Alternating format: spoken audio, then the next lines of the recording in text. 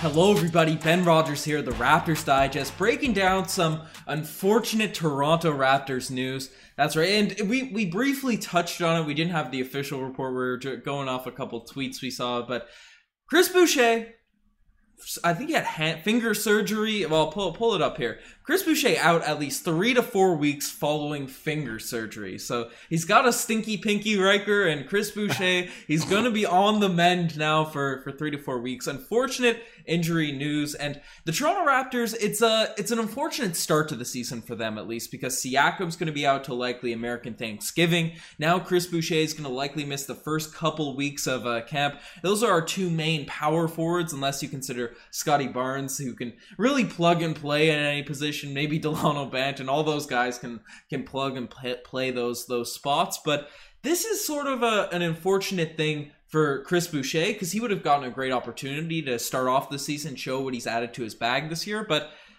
rotation-wise, we're going to see a lot of things happen now with Nick Nurse and Chris Boucher out of the lineup. Yeah, and, we have an insane amount of depth right now, and so we have an absurd amount of confidence, really, for finishing, 12th in the East, 27 wins last season, and we're really expecting that even if two of our top three guys are out of the rotation to start the season, that we'll still probably win games, but that's just the reality where we're at right now. After one preseason game, we have that confidence in the boys. So I think it's reasonable to say that Scotty Barnes, his development will benefit from probably starting in the starting lineup at the beginning of the season. Delano Banton, who otherwise might have got pushed immediately to the 905, he'll have the opportunity to get some run. And guys like Champagnie and Bonga and a bunch of guys who are complete wild cards but impressed, they'll get to play. That said, Chris Boucher, well, I guess 3 to 4 weeks. The season doesn't really start for 2 more weeks, so it's really like 1 to 2 weeks to start the NBA season, the regular season. Yeah. But he had a real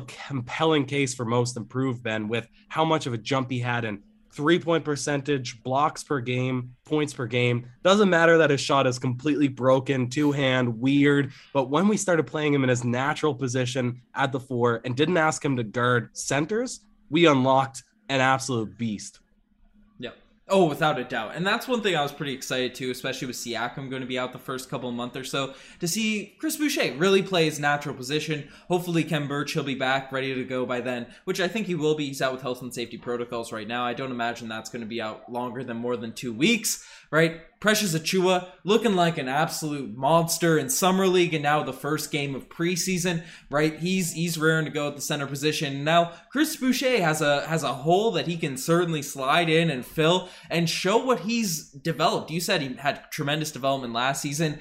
Coming in, starting this year, had a sort of good opportunity, but now is going to miss the first couple weeks or whatever. But should be fine. He'll still get to fill that starting position there. But who are you most excited? Are we saying Scotty Barnes is starting at that power forward slot, and then either Dragic or Trent are going to fill that position, or will it be someone bigger? Will it be Utah? Will it be one of these guys slotting in that starting lineup? Obviously, Scotty got the start in the first preseason game of this year.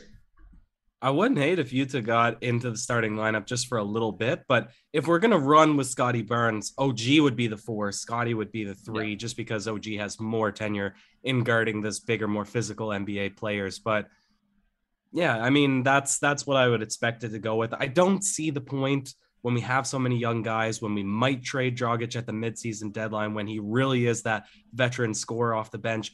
Who are we serving by putting into the starting lineup, right? If we're that desperate to win games at the beginning of the season, I don't know. I think Nick Nurse would have just lost the overall point of what how we retooled this offseason. So hopefully Dragic doesn't get the start, not because I don't like him, just because you're impeding other players' developments. But Ben, when Boucher comes back, and Josh, whom he's going to become a real fixture now in the podcast, if you're not acquainted with him yet, he wants to see Boucher get some minutes as the starting, or not necessarily starting, at the center spot.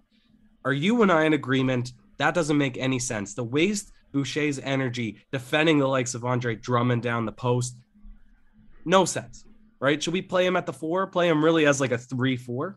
He's better at the 4, right? If we're playing against some small teams, then running him at the 5. it makes sense occasionally. You want to really run a small ball unit with a bunch of floor spacers. Chris Boucher can play that role tremendously, but starting him out there, you brought up his games against Drummond, his games against Dwight Howard, his games against Giannis occasionally, right? Just didn't really fit at that center spot. And we have two guys that legitimately play that position this season, right? We're not rocking out with the old insurance pylon. I got that animation still loaded up here. Gotta retire that disparaging animation, Ben. Yeah, but we have a couple centers. Boucher, he's coming and sliding into that spot. I think Boucher's primed for a breakout season. I think it's going to be a year where he obviously took a step last season, but he might be able to become a household name sort of starting off this year. I've seen some people talk about, obviously he's in a contract year, so he only has 1 year left on his deal. If the Raptors are struggling, he potentially get traded and all these sorts of things. But you and I are high on this team. But I guess the question, because we don't want to ramble too long about the lineups and stuff, as we have been pretty well every video. But Riker, can this team still win? Are we just riding too much of a high right now after this Philadelphia 76ers W in preseason? In the first game of preseason where the starters didn't really play that much on either side, right? Can we win without Siakam and Boucher, two of our main power forwards? Can we win the first couple weeks of the season? Because if we start off the year going 0-6, right, in the regular season, after a tanking season, even if we have the talent, right, that's going to be pretty disparaging, especially for a young team. Without a doubt, Boucher was our second or third best player last season, and it's because Fred VanVleet was inconsistent and OG wasn't scoring consistently enough. Not that he was trying to score every night. Third and best his shots player? were inconsistent. Boucher? I'm giving you an OG's on that one. An OG's take. Chris Boucher better than Fred, Lowry, Norm, Siakam? Okay, last season, Siakam was our best player, right? Just by the stats. Fred VanVleet was woefully inconsistent. He still averaged close to 20 points per game, Riker. Yeah. But again, that's not his role. We have Chris Boucher coming off. We had Chris Boucher, who was having a better 3-point shooting year than Steph Curry for 120 stretch of basketball. You can't be throwing these things out without numbers to back it up. And Riker. a 20-game stretch where he had more blocks per game than Rudy Gobert. He was the block leader in the NBA. Yeah, and he was doing both things simultaneously. He was without a doubt our spark plug off the bench, and especially to close the season, he was by far our most consistent player. So I'm going to assert that he was our second or third best player on the roster last year. Now, I forgot about Norm Powell because he was dealt at the trade deadline. Even Trent. OG. No, Trent was not better than Boucher. Trent got some buckets when he was on the squad here last season. And then he had some duds when he came off the bench. Trent was up and down. I'm going to stand tall. Boucher was, at worst, our third best player on the Raptors last season. And so my point is, without him and Siakam, are you trolling? Are you memeing? I'm not trolling. What are you saying, dude? Fred VanVleet was inconsistent, right? Lowry wasn't even there. He was moody and whiny the whole season. He was still better than Boucher. And OG didn't try to shoot often enough. He wasn't trying hard enough to be our third or fourth. He still got better stats, played better defense. Oh, as if, dude. Boucher had almost a steal and 2 blocks per game. OG's clamping people up. I can't even debate I'm this searching. right now. I'm searching OG stats. I challenge you that OG was miles ahead of Chris Boucher. OG. You pull up this stat. Ha!